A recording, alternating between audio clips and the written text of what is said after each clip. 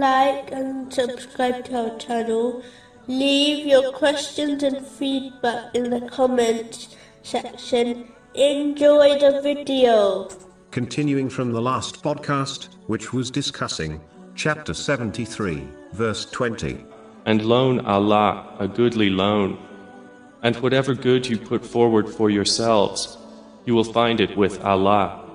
It is better and greater in reward.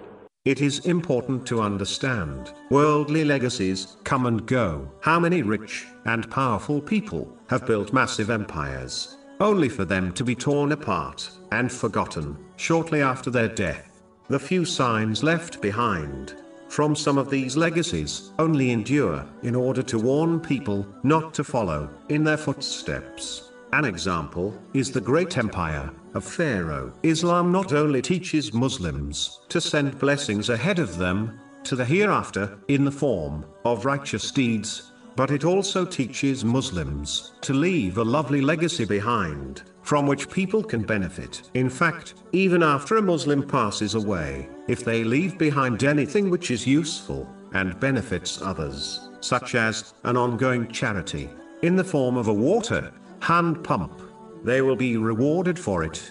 This is confirmed in narration found in Sahih Muslim, number 4223. So a Muslim should strive to perform righteous deeds and send forward as much good as possible.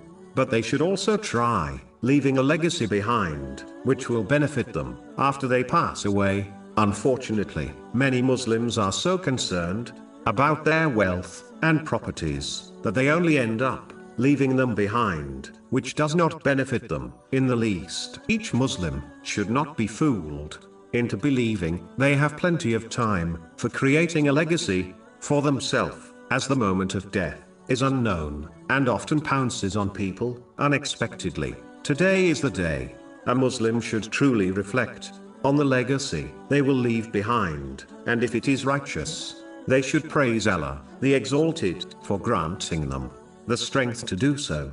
But if it is something which will not benefit them, then they should prepare something which will benefit them after their death, so that they not only send forward good to the hereafter, but also leave good behind. It is hoped that the one who is surrounded by good in this way will be forgiven by Allah, the Exalted. So each Muslim should ask themselves, what is their legacy?